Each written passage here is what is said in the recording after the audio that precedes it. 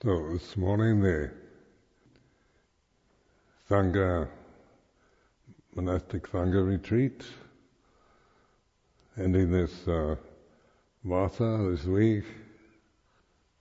And so this reflective ability of the human being means that in spite of all the changing conditions, the strong feelings and the impressions and the impingements and the irritations and the conditioned realm that we're very much experiencing at this moment, the physical body, the senses, heat and cold and pleasure, pain, and all the rest. And so that it's, I found in Thailand, I always appreciated the fact that the Thai, at least as I experienced it with Ajahn Chah and Ubon, was that they have a sense for just the limitation they're under as human beings. You know, they're kind of grounded in the reality of the boundaries and conditions, the unsatisfactoriness of the conditioned realm. It's part of their, but of course it's Buddhist, but it's also a cultural, part of the cultural attitude. So, you know, in the West we tend to see things from ideal levels of, you know, always the idea of trying to make things better and improve and reach the best, and compare the realities that we experience with ideas of what things should be. But especially like in northeast Thailand, people very much attuned to life is like this, human body is like this, sensitivity is like this.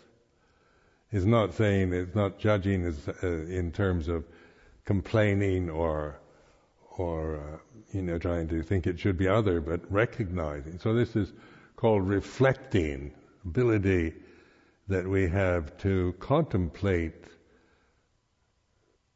experience in the present moment, to recognize it's like this.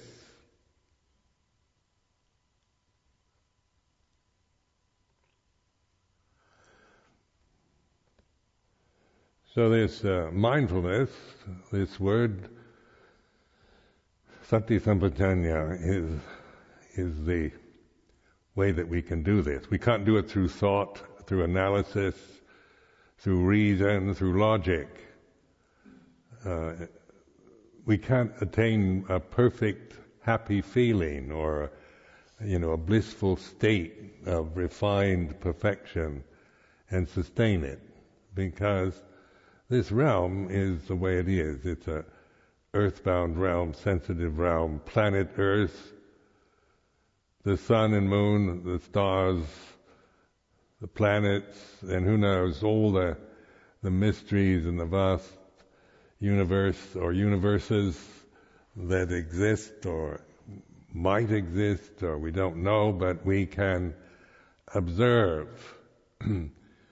within this limited form of a human birth, human form.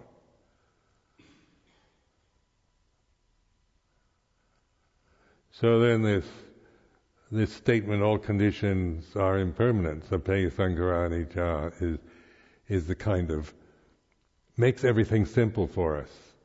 It's not complicated. It takes the all conditioned phenomena, you know, no matter how good, bad, refined or coarse it might be, and we're able to contemplate conditioned phenomena not from you know, macrocosmic position at the top of the universe like God, but from the limitations, the karma, the tendencies, the physical state we're in at this time. And so that mindfulness it transcends the conditioned realm. I mean, one condition can't contemplate another condition. You can compare conditions like this is bigger and that's smaller, or this is better or worse. But this is why this mindfulness, this attitude of attentiveness, paying attention, awareness, is then the way that we can actually observe, notice, pay attention to the changing conditions, the physical body that one has, or the emotional conditions one is experiencing, memories, thoughts, ideas.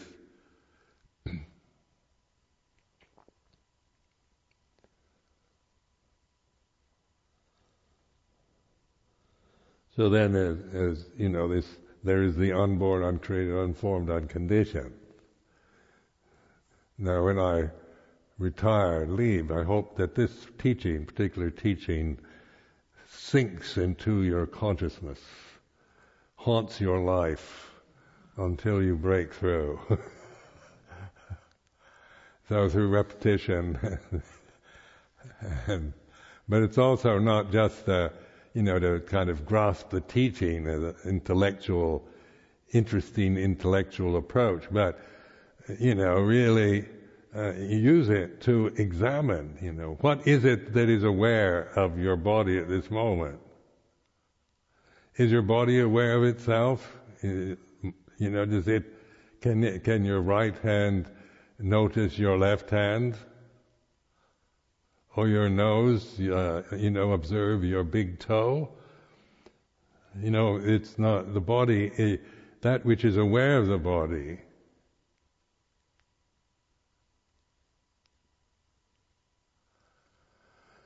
So that's where the four postures is a kind of grounding way of bringing attention to the most obvious fact of this moment. The body's like this, sitting or standing, walking or lying down.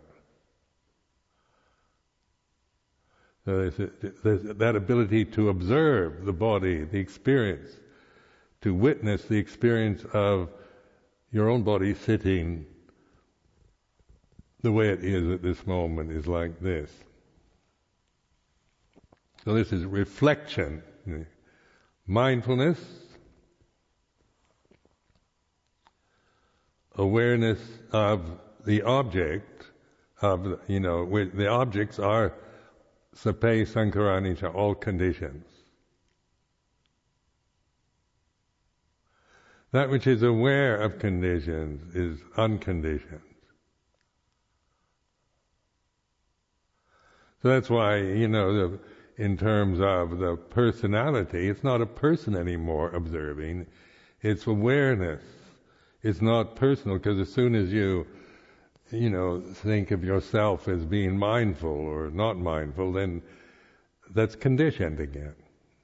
You're caught in the logic or the identities, the attachments to the sense of a separate self, the physical body, the emotions, the memories that you're experiencing. So this is the only possibility that we have to transcend or be free from delusion, from no longer just helpless victims of the conditioning that we have. No matter what state you're in, physically, what age you are, male or female, happy or miserable, whatever is. We're not trying to prop up the conditioned realm and perfect it, but observe it, be the witness of conditioned phenomena, not the owner, not becoming. So this is like the deathless reality of getting beyond the death-bound conditions. So reflecting in this way, you're no longer meditating here during this Sangha retreat, the idea of, I don't want to encourage you to see it as some kind of personal attainment or or trying to improve your practice, or do something to get something, or get rid of something.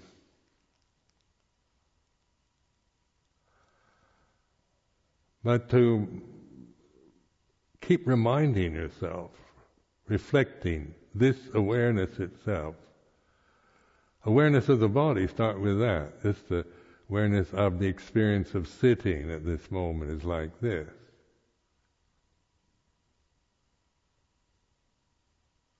So when I do this, I feel that when I contemplate, observe my body sitting here, I feel the pressure of sitting. My body sitting, the pressure of this body sitting on this spot is like this. Or hands together, awareness of my right hand, left hand touching, or my feet, knees.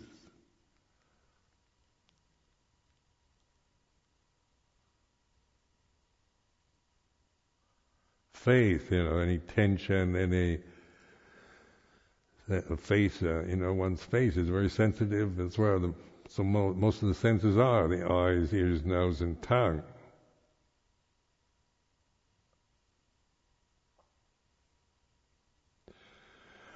Now, all conditioned phenomena is dukkha, or unsatisfactory.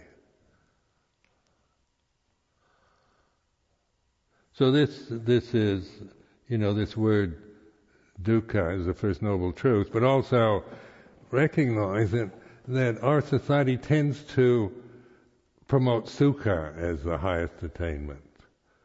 To be happy and self-fulfilled. We live in a deluded society. So we want, maybe we're here to find happiness or peace. But this reflection on all conditions are unsatisfactory. The very nature is that there's no satisfaction in them. There's no permanency. Nothing that sustains itself. It's so subject to other conditions. From the stars, the arrangement of the stars, the planets, the sun, the moon, the weather, season, time of day, your own physical state, your karmic inheritance, and all the rest, ancestry, genes, DNA, whatever. It's in this process of change, beginning, ending, birth, and death. The senses, through seeing, hearing, smelling, tasting, touching. So reflecting on this, that which is aware of change, aware of suffering, is non-suffering, is non-dukkha. It's nitya, permanent, or deathless, or unborn, uncreated. So the more you reflect on this and contemplate it, the stronger, at first it's more intellectual, and the ideas and the words get in the way, in fact, and then our own, tendency to want to figure it out, think about it, analyze it, find what other people think, or try to study the scriptures or whatever to get it right on the intellectual level. But during this retreat, just trust in your ability to pay attention. Conditioned phenomena. It's not a put down of conditioned phenomena by saying it's dukkha. It's not a judgment. It's just a characteristic. And so this dukkha, that isn't, it's not like some value judgment. It's just the way things are, and there's no, it has this nature to be unsatisfying. This realm, this planet, this solar system is unsatisfying because it's changing, and and it's affected by so many other conditions that we as human individuals can't possibly understand or know about. So it can be terrifying in a way, frightening, because who knows what's out there or what will happen next in terms of time or condition phenomena, because it changes not the way we want it to, but the way it has to change. That which is born arises and then ceases.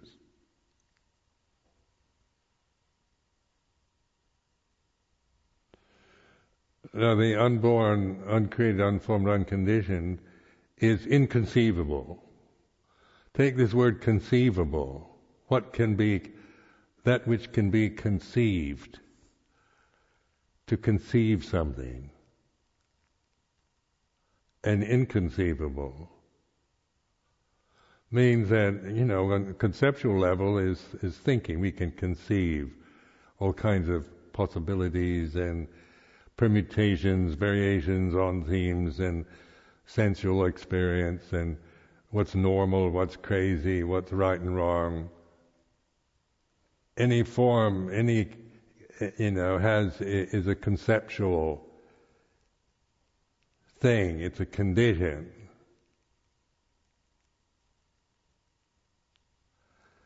And the best you can do with the unconditioned is negate, use the prefix, negative prefix, unconditioned. So this is a skillful use of language, in other words. It's using language, but not as something to grasp or think about or, try to operate just from believing in the concepts. But the emphasis the Buddha made on Patipattā, practice, investigate, look into that which is aware of a thought is not a thought. That which is aware of the body is not the body. The body can't be aware of the unborn, uncreated. But that which is aware of the body, what's that? And and then the personality, the sense of, well, I'm being mindful of my body, that's conventional way of thinking, But also we have to let go of our own thinking process, not to operate, practice meditation with basic delusions. The idea of me getting something out of meditating, or me attaining something. And I hear, that's how we talk on a conventional level. My practice is good, my practice isn't any good, I can't meditate very well, I'm trying to get the jhanas, I want to become a Sotapanna or Arhat, things like this. This is the thinking process, the attachment to the fact that you are doing something now to get something in the future, some ideal of good practice or attainment or jhana or stages, or the inevitable companion to desire, wanting to attain and achieve, the fear and the sense of can't do it, I'm not good enough, my practice isn't any good, my mind wanders all the time, I don't have the jhanas, I still suffer from anger and lust and things like this, so that this sense of a self is the first fetter, the Sangyojana, Sakkaya Ditthi, that really, has to be seen. You can't just, it's Sakkaya Ditthi to think to grasp the idea of there's no self. I'm nobody, I'm not a self, it's still Sakkaya Ditthi. You can't win. It's a catch-22, it's a impossible task to think about and decide that I'm nobody, or I shouldn't be. I shouldn't have an ego. Or my practice isn't any good. Or my practice is good. This is language, isn't it? The pronouns me, mine, I, you, and all the rest. So the retreat, like Sangha retreat, it's a convention, agreed upon convention. So it's you have the form and all that. So it's not about me trying to get something out of it, or whatever, whatever way my ego might relate to this retreat. I can be aware of it. So the emphasis is on awareness of how conventions affect us.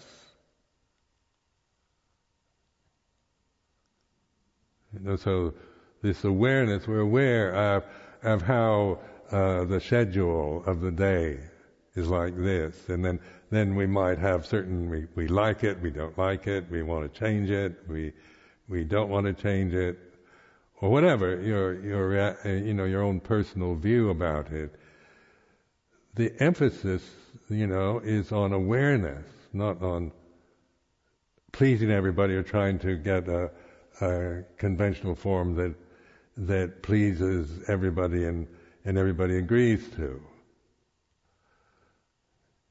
The expediency is just to use it to see, to observe the born, the created, the form, the condition, which is, the physical body, the karmic tendencies, the thoughts, the feelings,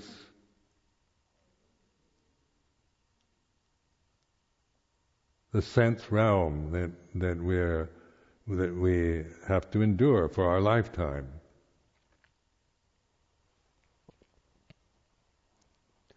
Now the inconceivable, that's where this sense of mystery or wonder or nothingness, it's like in the unborn, uncreated, unformed, unconditioned, leaves you with nothing. Just those words. Because the ego is, if I'm unborn, you can't conceive it. I can't conceive myself unborn. It's impossible.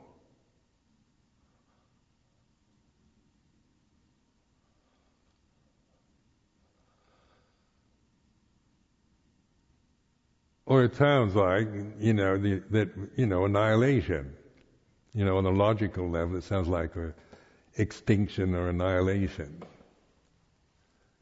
Zero, nothingness, kind of blank, oblivion. Because that's a limitation of thinking, of conceptuality. Conceiving then is a condition, it arises and ceases. Inconceivability is what we are using through mindfulness. Not trying to conceive, but observing conceiving.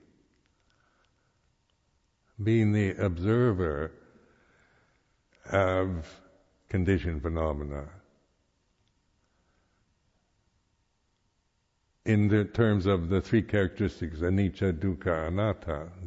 These are not projected onto conditioned phenomena. There's suggestions, ways of looking, observing, that has the three characteristics are common to all conditioned phenomena. And then conditioned phenomena can go from heaven to hell, best to the worst, refined coarse, macrocosmic, microcosmic, size, shape, form, true, false, insane, crazy, sane, normal, and whatever. These are adjectives describing qualities of conditioned phenomena.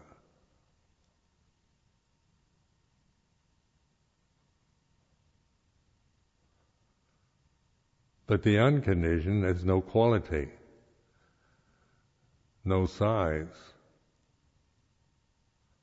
But it's here and now, and it's the escape hatch from the condition. Otherwise we're just helpless victims of our conditioning. Whatever, your karma is, whatever you got this kind of physical, emotional, ancestral, karmic conditions, and there's no way, you just, if they aren't very good, then you're just helpless victim of bad conditions. But what the Buddha in the teaching pointing to is the unborn, uncreated, unformed, unconditioned. So this is the refuge in Buddha Dhamma Sangha.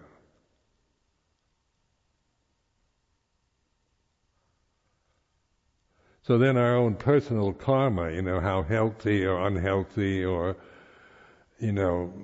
emotional karmic tendencies or whatever we're no longer victims of that. We're using it.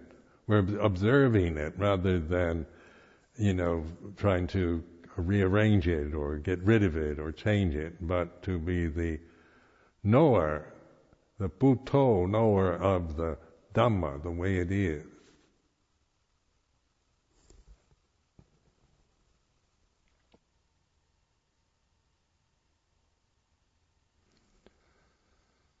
Now it's in monastic form, then that's the aim of, say, the samana life, is convention, but its purpose is restraint,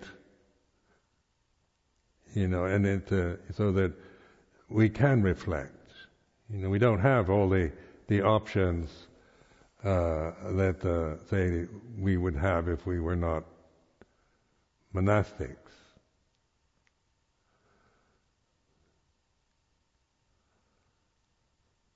So it's a limitation, like Vinaya is about limitation on behavior and speech, and so but it's not, it's not for personal identity, but it's a expedient means for using the conventional form for witnessing, observing the way things are, one's karmic habits, tendencies, assumptions, fears, desires.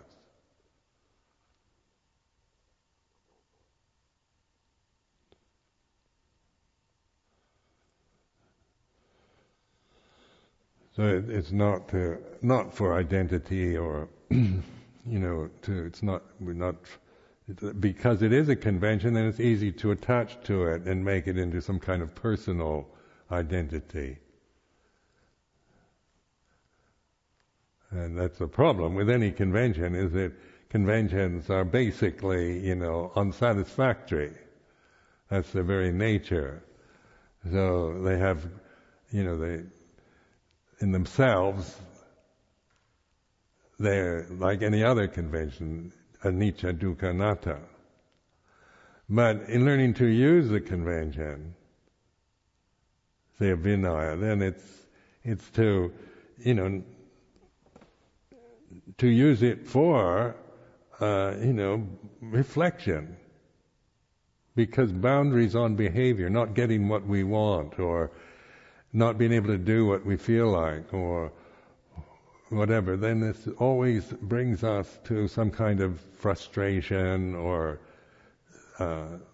difficult reactions that bring up our kind of rebelliousness, stubbornness, egos, conceit, our own sense of right and wrong and how things should be.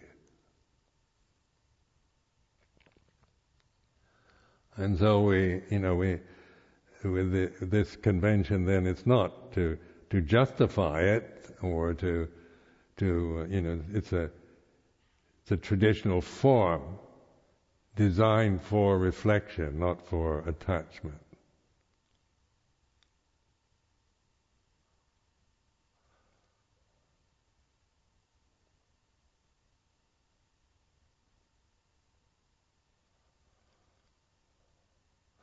Now we have to live in this realm, for the lifetime of forms and changing conditions. When you really contemplate what it is to be a human being on planet Earth, we're constantly in a state of irritation, of the changing conditions, of the time of day, night, the seasons, heat and cold, the pressures and the problems of aging, sickness, pain. And that which impinges on our senses, what we see and hear, smell, taste, touch. We're kind of cursed with this retentive memory. It can be a blessing or a curse. The Buddha created the thinking process into a blessing as an expedient means. But if we use it for the ego, the thinking process, then it becomes a curse, because we have to remember things that happened years ago. We're not like if you don't have a retentive memory, then the tragedy of last year is forgotten this year. You don't remember it. But we remember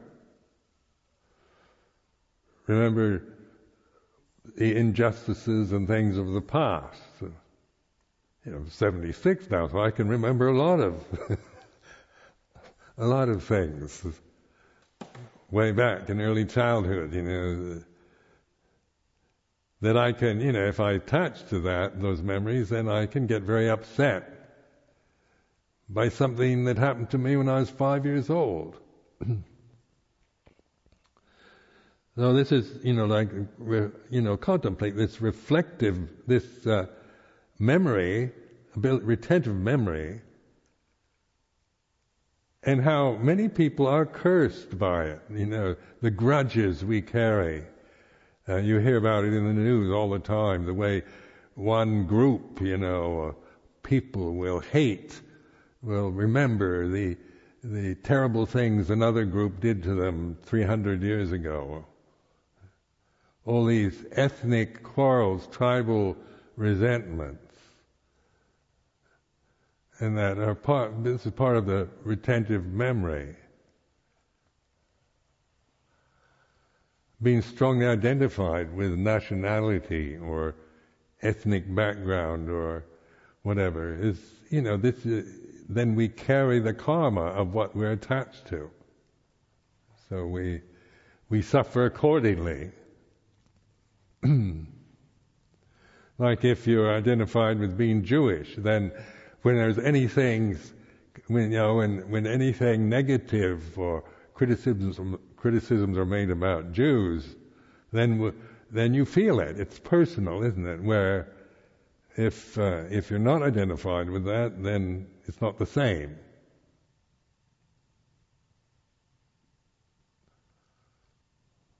This is just investigating the way things are, how our identities, our attachments can create this sense of paranoia, fear, resentment that we can carry through our whole life if we're not invited or have no opportunity to reflect on Dhamma. So the problems of our lives are, the endless procession of resentments and fears and wars, prejudices, cultural biases, racial biases, and so forth. These are instilled in the mind, through culture, through identity, through this retentive memory. We remember. And then when what we remember, we tend to feel the result of that.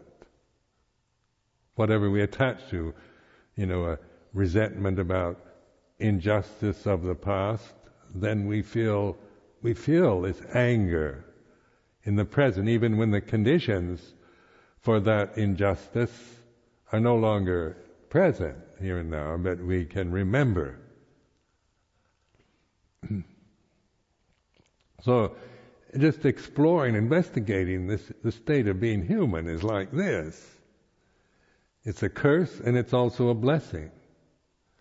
It's a curse when we have no opportunity to see through it or explore it or investigate it. You know, we're cursed by life, by our karma. We all have to die. And life isn't going to be fair and just and perfect for anyone.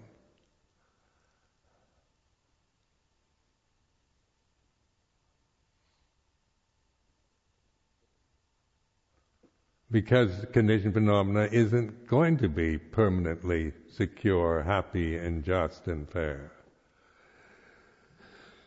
So in this retreat, he began to, by this way of, at least I've found, this way of reflecting on the way it is, gives me this, I'm no longer trying to make everything right and make everybody happy, but I can at least recognize. And once I recognize conditioned phenomena for what it is, then I can bear with its changing conditions. It's not something that is, the only problem with it is a blind attaching to it, this ignorance of vicca bhajaya sankhara. So in this reflection, ignorance, avijja, not knowing Dhamma, not knowing the unborn, not recognizing it, not realizing deathless reality, then there's avijja, ignorance, and that affects everything that happens to us. If we start practicing here on this retreat with avijja, then at the end of the retreat you'll end up with dukkha. I guarantee it. So even with all good intentions, in a beautiful setting, in a virtuous community, with good supporters, virtuous people, generosity, and all of this, we can still suffer enormously. As you all know, we can create endless problems and suffer around anything on the conditioned plane, because its very nature is such that avijja, if that's how we operate in this life, then the result's always going to be grief and sorrow, anguish, despair, disappointment, dukkha.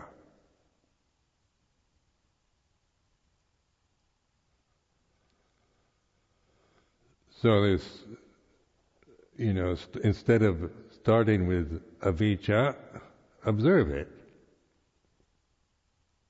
Now this is what mindfulness allows us to do. This is the escape hatch. So mindfulness, the path to the deathless,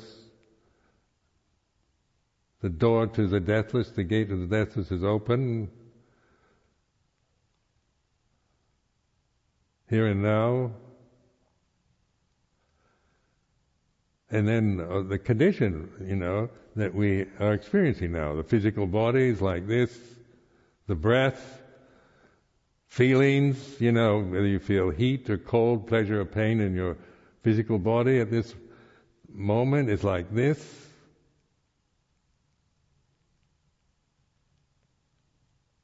So the way it is, the as is. And this is using language more, it isn't defining or describing, it's just pointing, isn't it? It's like this, right? Now, the body sitting on this tamat, it's like this. There's nothing about being good or bad, right or wrong, it's like this.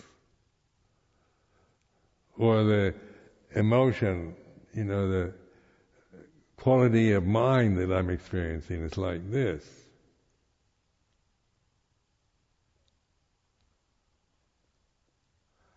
So reflecting this way, reminds me to be this awareness itself,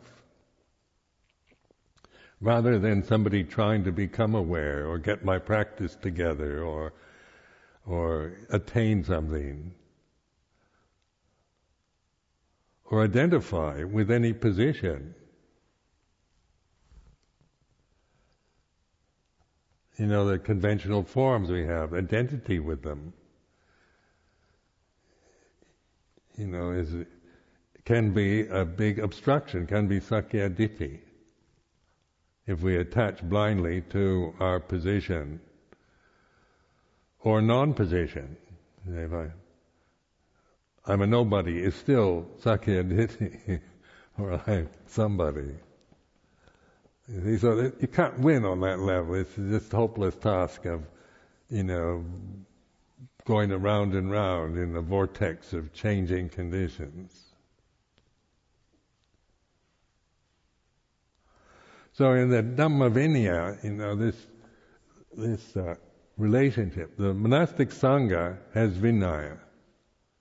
So that is, and then the Buddha's statement to Ananda, when Ananda said, "Who will be our teacher when you're gone?" And the Buddha says, "I leave you the Dhamma and the Vinaya."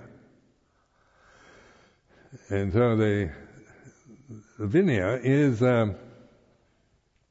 is all about restraint, boundary, convention.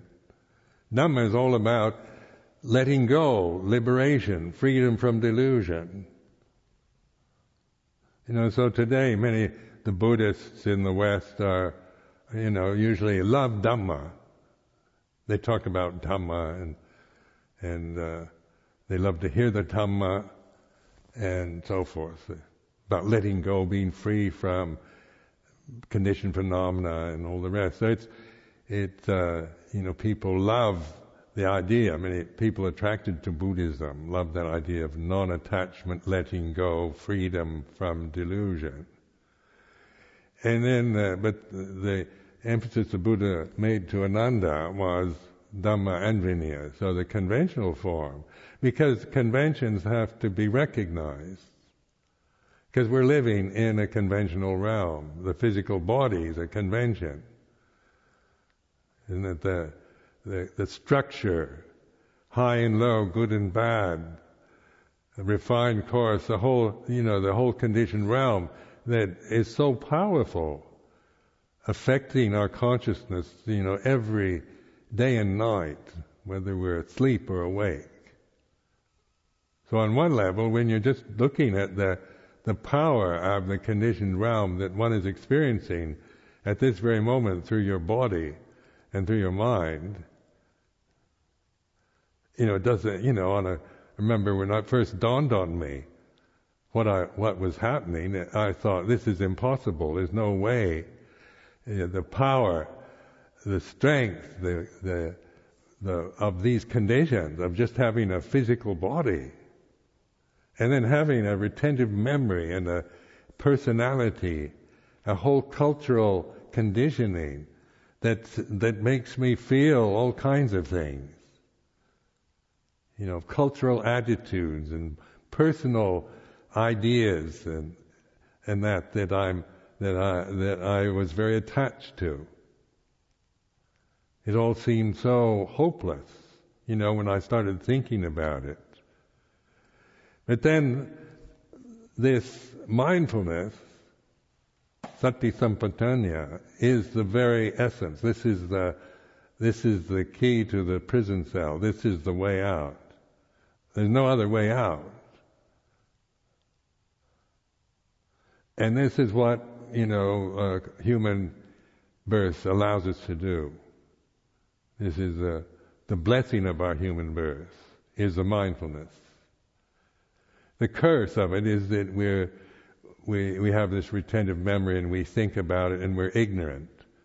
We don't understand ourselves or the world we live in, so we're endlessly creating endless problems around it, exaggerating it, trying to control it, manipulate it, bend it, change it, clean it up, destroy it, or whatever.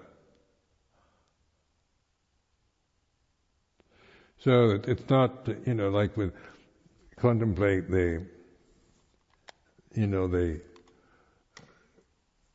relationship of the unborn to the born, or the unconditioned to the conditioned.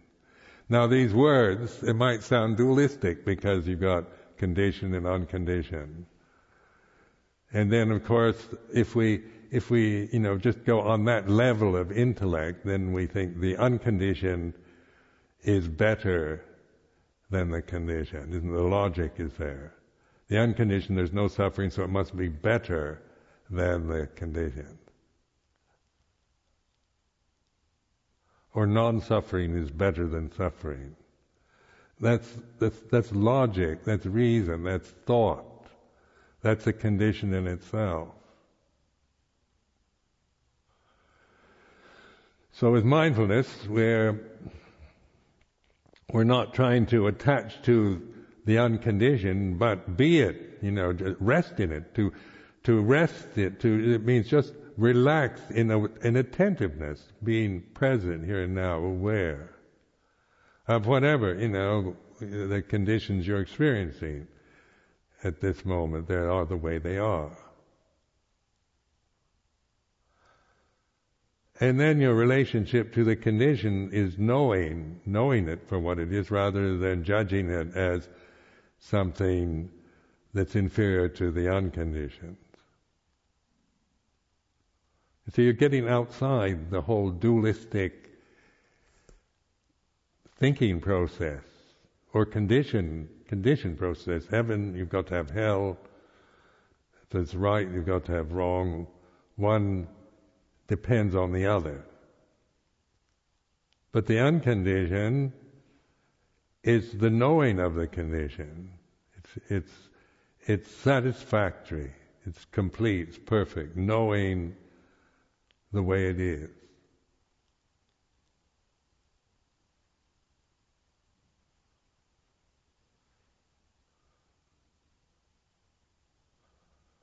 So the conditions arise and cease according to their nature,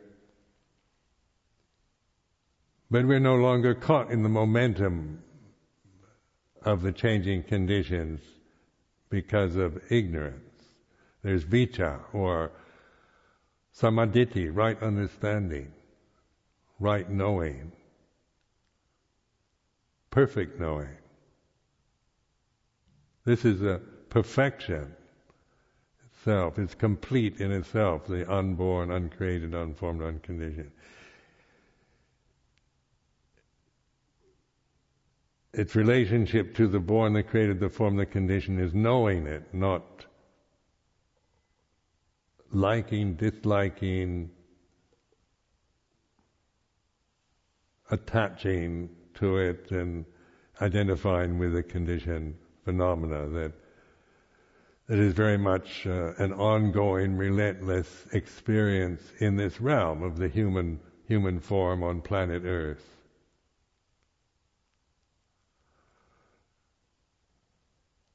So the unborn, uncreated, unformed, unconditioned is inconceivable. But it's reality, it's real, it's recognizable. Through this mindfulness then, we begin to recognize this consciousness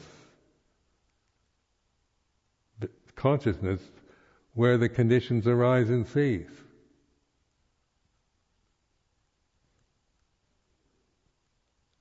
It's just this, it's like this. And so that's why, in my reflection on Sound of Silence, I found this a very skillful way of reflecting, because it's just this. That I am aware of this vibration. Or whatever it is, it's like this.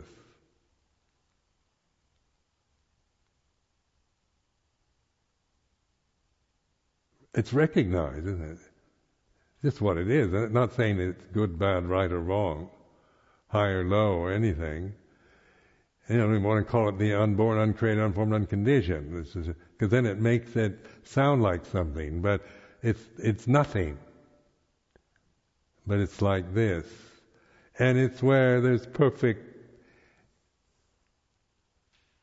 equanimous poise, attention, that's recognized. It's like this.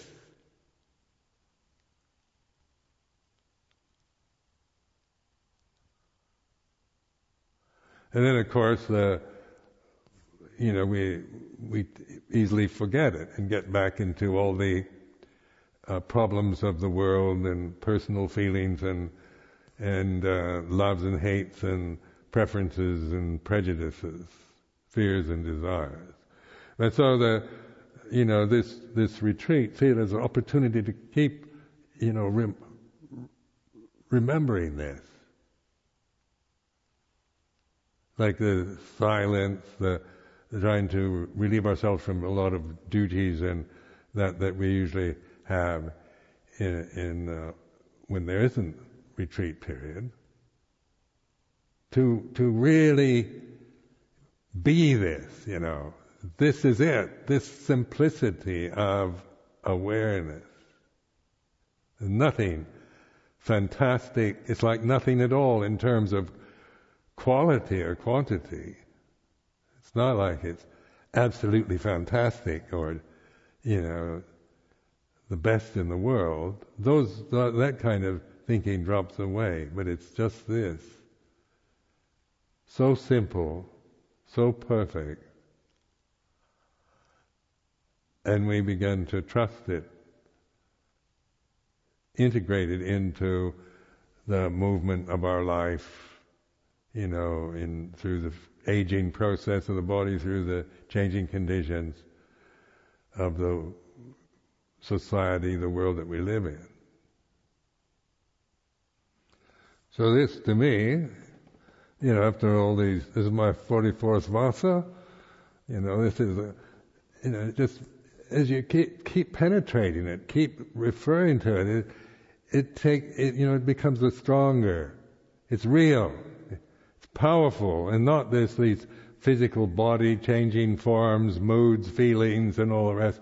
These become, they don't seem like much anymore. They're empty phenomena, rolling on, changing, doing their thing, loving, hating, believing, disbelieving, and all the rest. It's just like, and they say empty phenomena.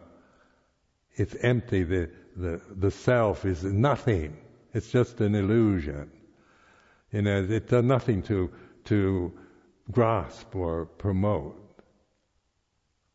Because you found that perfection in refuge of awareness, ultimate reality, the deathless.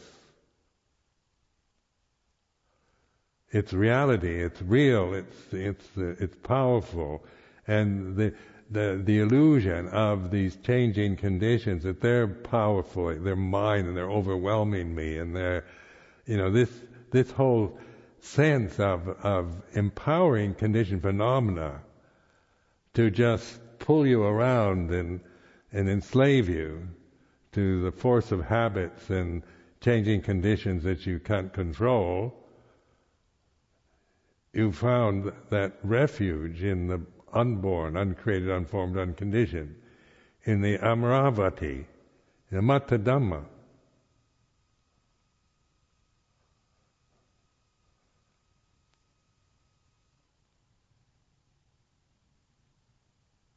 So to me, it's just a wonderful thing, this teaching. In terms of, how the Buddha, Gautama the Buddha, actually, recognized this. And no, there's been no one, no philosopher or prophet or saint or anything that's made it so clear a teaching, and such practical conventions to use. So it's not just fantastic philosophy, but it gives you all the directions, the practical ways of developing, cultivating it for your own profound understanding and liberation from the limitation of birth and death. So here, like the monastic form, just recognize it's an opportunity to step outside the society that we live in. The society, is really confused and deluded. Modern life. And so I don't know. I've been a monk for so long. I don't know how I, practice. When lay people ask me, how do I integrate mindfulness in daily life? And I've got so many duties, responsibilities. I've been doing it this way for so long. I can't. I can suggest ways, but recognizing the power of this form, this tradition, is it makes it easier for us. Because it isn't, it gives us this, it empowers us to devote ourselves towards this liberation. So it's, this is the attitude to go for it. And it's a moral convention. It's based on good manners, etiquette, and so forth. But it's something to appreciate because it's a way out of just the incredible, powerful intimidations of modern life, and puts us in, and encourages us towards this. Like we can have a retreat like this, and just keep encouraging people to trust themselves to awaken, rather than try to get something or get rid of something. So it is important for you to really, investigate the Sakya Ditti, not to get rid of it, but to know it. The sense of yourself, your self-worth, your self-respect, lack of self-respect, your fears, your emotional habits and prejudices, biases. Well, I'm not asking you to that you've got to become anything, but to encourage you to recognize the self, the Sakya Ditti, which is a creation of thought, of identity with memories, with the body, with our emotions. And then the discernment of that which is aware of emotion, of the body, of the sense of me and mine. More and more this, I reached a point many years ago that I can become this person, Ajahn Sumedho, or relinquish it. And so, the sense of identity with the convention, with the personality, with the emotional habits and memories, then more and more no, I don't want to, I don't have to attach to those things anymore. I'm letting them go. To just be this awareness itself. Trust it. And continuously reflect, to remind yourself, whether it's on a formal retreat like this or in your kuti or room or wherever, it's a continuous reminder till the penny drops. You get it. It's very clear. It's absolutely certain because it's knowing through insight, not through conception anymore. It's no longer me trying to get my practice together, but it's awareness of, if that thought, I've got to get my practice together, it's awareness of that. So that being the awareness of, I've got to get my practice together,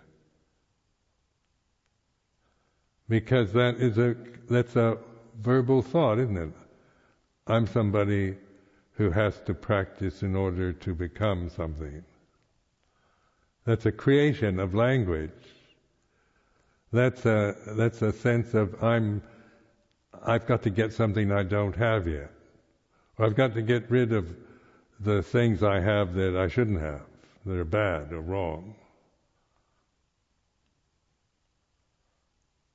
So in this form, the samana form, just trust it. It's not it's to simplify life. It's to make our lives simple rather than complicated personal feelings, and not that when we get into our own personal feelings and cultural biases and so forth, then everything gets complicated, sticky web of birth and death.